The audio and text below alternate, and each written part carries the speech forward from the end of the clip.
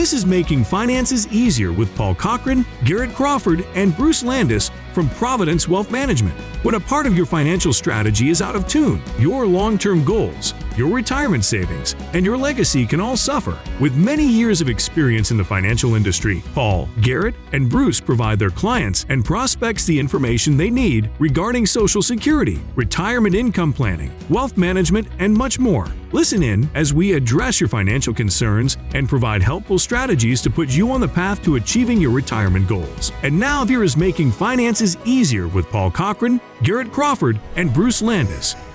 Hey everyone, Paul Cochran here, Providence Advisors Group. I'm joined with my colleague Garrett Crawford. Garrett, how you doing this morning? Good morning, doing good. Well, good. 865-770-5031, Making Finances Easier. That's what our show's called, because what we're trying to do is make the complex more understandable, so people can get their head around it and be able to take action steps that can really make a difference. But first, trivia. Garrett, what's your favorite breakfast food? I've been on a waffle kick recently, and I say waffles, not Eggo waffles. My son is we call him a vegan. He just has some food allergies, and so we have to be careful with dairy and eggs. And so my wife Eva, she found some of these vegan waffles. I don't know, that I read the box and it seems healthy. I'm not sure if it actually is healthy, but in fact I don't even know the last time I looked at the ingredients, but they seem healthier than an Eggo waffle. And I just do I'll alternate oatmeal and a waffle just about every other day or something. And on the waffles, I just put a little bit of honey and have my cup of coffee, and it's been one of my go-tos. But Eva would also tell you that I am one of those people that also wear things out. So like I'll get in kicks and I'll eat something over and over and over and over and over until one day I just wake up and decide, next thing, and then I move on to that. But ask me again next year, I bet it'll change. Yeah. What about you, Paul? Well, it's going to be one of two things almost every morning. It's either going to be a smoothie, and I have two versions. I have a fruit smoothie, or I have a chocolate and peanut butter smoothie. And they both use, the former uses a vanilla protein powder, and the latter uses a chocolate protein powder. Either that, or the third thing that I rotate around would be oatmeal. Sandy buys this. It's basically kind of an instant. It's a special kind of oatmeal that I just add water to and put in the microwave for like 2.5 minutes, and it's supposed to be real healthy. And I put like a couple tablespoons of peanut butter in there, and then some grain-free granola, and sweeten it with a little bit of applesauce. And man, I'm a happy camper. I'm a little jealous of the smoothies. I've always idealized waking up and having a smoothie in the morning, but I can't eat bananas. Something in my mouth. I am allergic to bananas, and that is a key ingredient to smoothies. If you try to take out a banana and make a breakfast morning smoothie without ice cream, I have yet to find a smoothie that tastes like a smoothie that I want to drink that doesn't include a banana. So if anybody's out there in Radio Land this morning, call us at 865-770-5031 and help me know a smoothie recipe that works for you that doesn't use a banana. Yeah, a strawberry banana smoothie. That's the ticket. Yeah, I hear you. Okay. Well, good. Well, fun show today, and at least in my mind, because I have fun with this stuff. Two things I just want to touch on. First would be some of this debate that's going on between now and June about the debt limit. Kind of the implications of that a little bit. And then next, some of the expectations that people have about what an advisor would do for them, and then more the reality of what an advisor can do for them, and kind of the differences between those two. So let's dive in, shall we? Okay, so first, if unless you've been maybe on the moon in the past few weeks, there's been talk, and there will continue to be talk about the debt limit. And along about, I think it was in January of 2020, we actually with let's see, I can't remember when in 2020 it was, somewhere when we started pouring money into COVID, our national debt actually was above our GDP, meaning that we're spending clearly more than we're bringing in. In fact, daily we're spending as a country billions of dollars more than we're bringing in tax revenue. So that adds to the debt. So Garrett, if you were talking to a family and they were consistently spending more than they were bringing in, what would your advice be to them? We got to talk about that. Long term, that doesn't work out unless it's there are seasons where clients do have to spend more and pull money out of savings, but obviously that's not a recipe for financial success if you're doing that beyond your means. Right. So really, when that's happening, you really only have a couple options. One is to somehow, some way bring in more money. The other option is to cut expenses. That's about it. Mm-hmm. You can either cut what you're spending or bring in more money, but you cannot squeeze blood out of a turnip. So all this debate that we're going to be hearing, and it was so revealing the other night at the State of the Union when it's like a political hot potato to talk about tackling the debt when it comes to the entitlements. And the entitlements, the main entitlements that affect the national debt would be Medicaid, Medicare, and Social Security. Gotcha, yeah. And so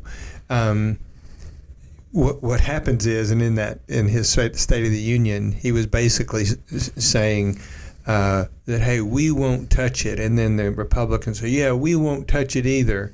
Well, what that shows is a politically motivated denial of what's going to meaningfully affect our national debt. So what do I mean by that? Well, you're going to have to bring in more money, or you're going to have to cut expenses. And if people aren't willing to touch the entitlements, mainly Medicare, Medicaid, and Social Security, then they're not going to be able to meaningfully affect the growing deficit, mm-hmm. because we're spending more than we're bringing in. But if people start talking about it, the electorate, doesn't put up with it, or they just, get all freaked out, or at least people feel like they do. But if we can have some men and women strong enough to stand up and to really kind of address the fact that the emperor's got no clothes on here, we've got to address these things. And Garrett, one of the things you've done, and in your reading, is you've looked at some of the alternatives they could do with Social Security, for example, to kind of help keep it solvent and mm-hmm. kind of morph it a little bit.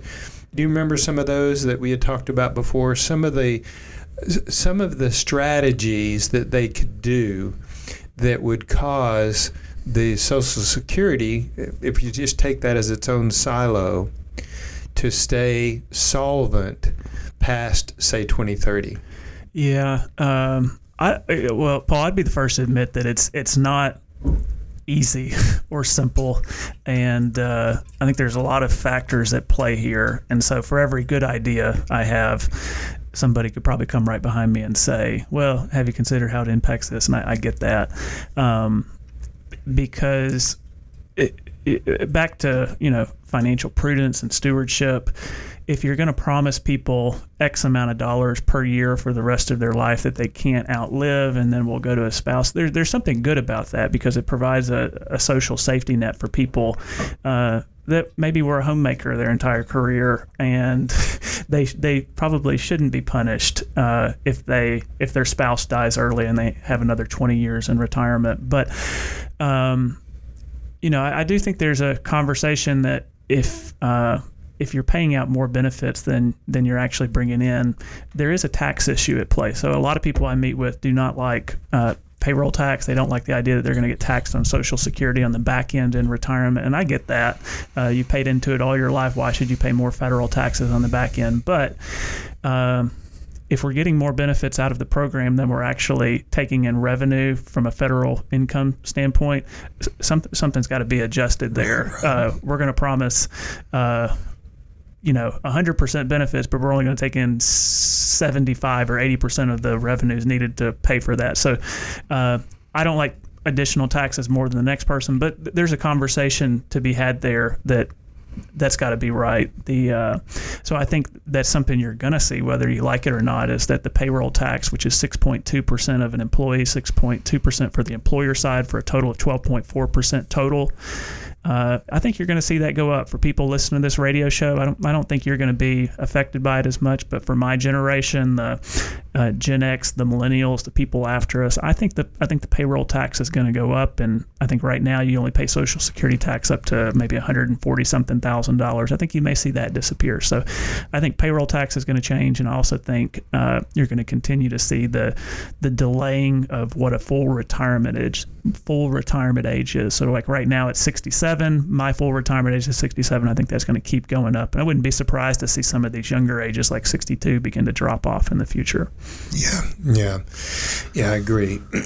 So, listener, I encourage you to talk to your legislative representatives and encourage them to do the hard work of tackling those kind of entrenched entitlements that are super important, but it's not sustainable. And those are hard conversations. I had one the other day with a client. They have a lot of money, but they were spending more than they were bringing in. They were spending more than their portfolio would allow, and so we kind of had to have a reality check there. That if we go down this path, it's going to reduce the amount, significantly. So those are hard conversations, but boy, they can bear some really good fruit. Yeah, and I'd also, to make finances easier, throw in another little nuance. Debt is not bad in and of itself. You can leverage debt. I remember I met with a guy, he went and got his MBA a few years ago, and he said, I was always told growing up, no debt, never have any debt. And I went through MBA school, and it taught me that, some debt, that's actually okay. Mm-hmm. And so debt isn't necessarily synonymous with bad financial stewardship. Mm-hmm. It's okay right now to carry a mortgage at 2.75% when your bank is paying you 3.5% and 4%. Mm-hmm. It's okay to leverage that debt if you're getting paid more on the other side in complete safety. So that would be probably good financial stewardship, and that's good debt to have because you could pay it off whenever you wanted to. The problem is when the credit card gets swiped more than it can afford, and you're living on just a bad leverage debt. Yeah, great point. 865-770-5031. If you'd like us to kind of do an evaluation, kind of a checkup of where you are versus where you want to be in the next 5 years, give us a call or look us up at makingfinanceseasier.com and schedule a little phone call. We'd be glad to begin a conversation with you. Okay, next, Garrett, this whole subject of financial planning and what an advisor does when somebody looks for an advisor and they're trying to in their mind, think, okay, what do I want him to do? And versus what you and I know, what's really realistic that can be done. And so one of the questions I like to ask people when I first meet them is, what were you hoping we could do for you?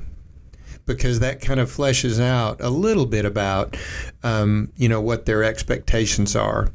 So before we go any further, can you think of some of the expectations that people might have that are erroneous. Maybe their expectations that they have that really aren't realistic. Yeah, I think it's interesting. Different generations have walked through different experiences with different buzzwords, and one that I hear a lot now is just one example pops in my head. What kind of mutual funds do you guys invest in? And it's very, kind of investment centric. Sometimes people walk in the door and they're wondering what product you're trying to sell them, what mutual fund has a loaded front end loaded charge on it, and over time those things have changed significantly. And so for a client that says, so you guys use what mutual funds in your investment strategy, how does that perform against the S&P 500? First, I think sometimes we have to explain even who we are. We say Providence Advisors Group here, located in West Knoxville, and we're a advisory firm. But we're not an insurance company. We're not a brokerage firm.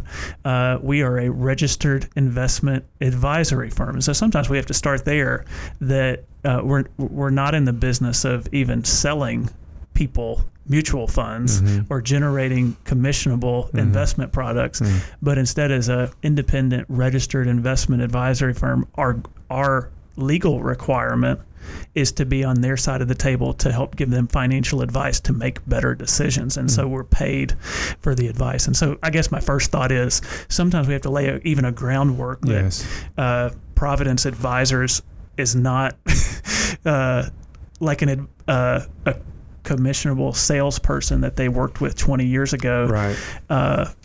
And let them know that we are more advice-centric. Right. And that even things like mutual funds in 2023, they're still out there. You can still invest in them, but exchange-traded funds, ETFs, have kind of taken over the mutual fund industry. And, if they're still thinking mutual funds, that was before my time, probably 15 years ago. That was even something that people were predominantly invested in. Yeah, those are great points. So one way to look at it would be if someone is we could say, it sounds kind of crass to say it, but they're a rate chaser. In other words, well, hey, tell me how y'all performed, last year, and which is a little bit like, how much is that bag of groceries? Well, it depends on what you put in the bag of groceries, and oftentimes when people say those types of things, there's a tendency. And before I got into the industry, I did the exact same thing. So I'm not throwing stones here. But there's this natural thought that let's say if you have an account that's performed 8%, and then you see another account over there that's also done 8%. Well, the natural thing is think, well, they're the same. Well, that might not be true. In fact, if one of the 8% is taking 30% less risk than the other account that's earning that same amount, the one with less risk is way better than the other one. So there's more to it than just the return.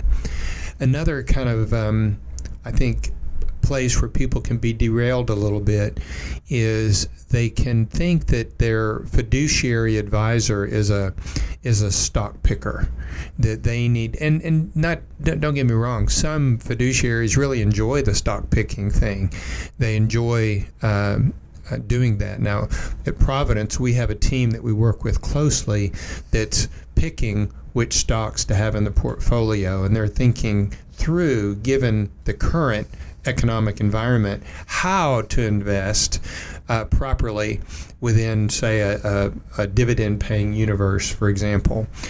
But to think that, hey, I'm gonna have a guy that's gonna he's just gonna pick all the right stocks because I'm behind the 8 ball and I have to earn a ton, so he's gonna pick all the best stocks that are gonna help me grow. Well, that needs to be tempered a little bit. Yeah. because we're not going to be able to, outperform what a basket of growth stocks generally is going to do. Without taking outsized risk. Exactly.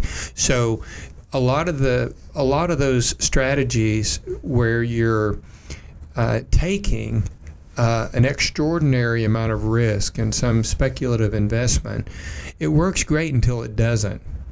And usually when it doesn't, the downside is just too painful for most people to be on that roller coaster. So if you think of a Geiger counter and you think of or you think of a heart monitor and you think of those beats, and every beat you see this jagged line on the screen. If that jagged line is 2 or 3 inches high, it's going up and down, versus you see on the show where somebody's heart stops beating and it's a flat line. Well, if you use those lines, and forget the death metaphor, but if you use those lines, high lines up and down means that there's a lot of volatility. And so generally speaking, as we age, if we can make those peaks and valleys closer together, bring a greater stability in what we call the standard deviation, the variation from the mean, then that's generally going to be better for people as they age, because they just don't have as much time to recover like a 30-something.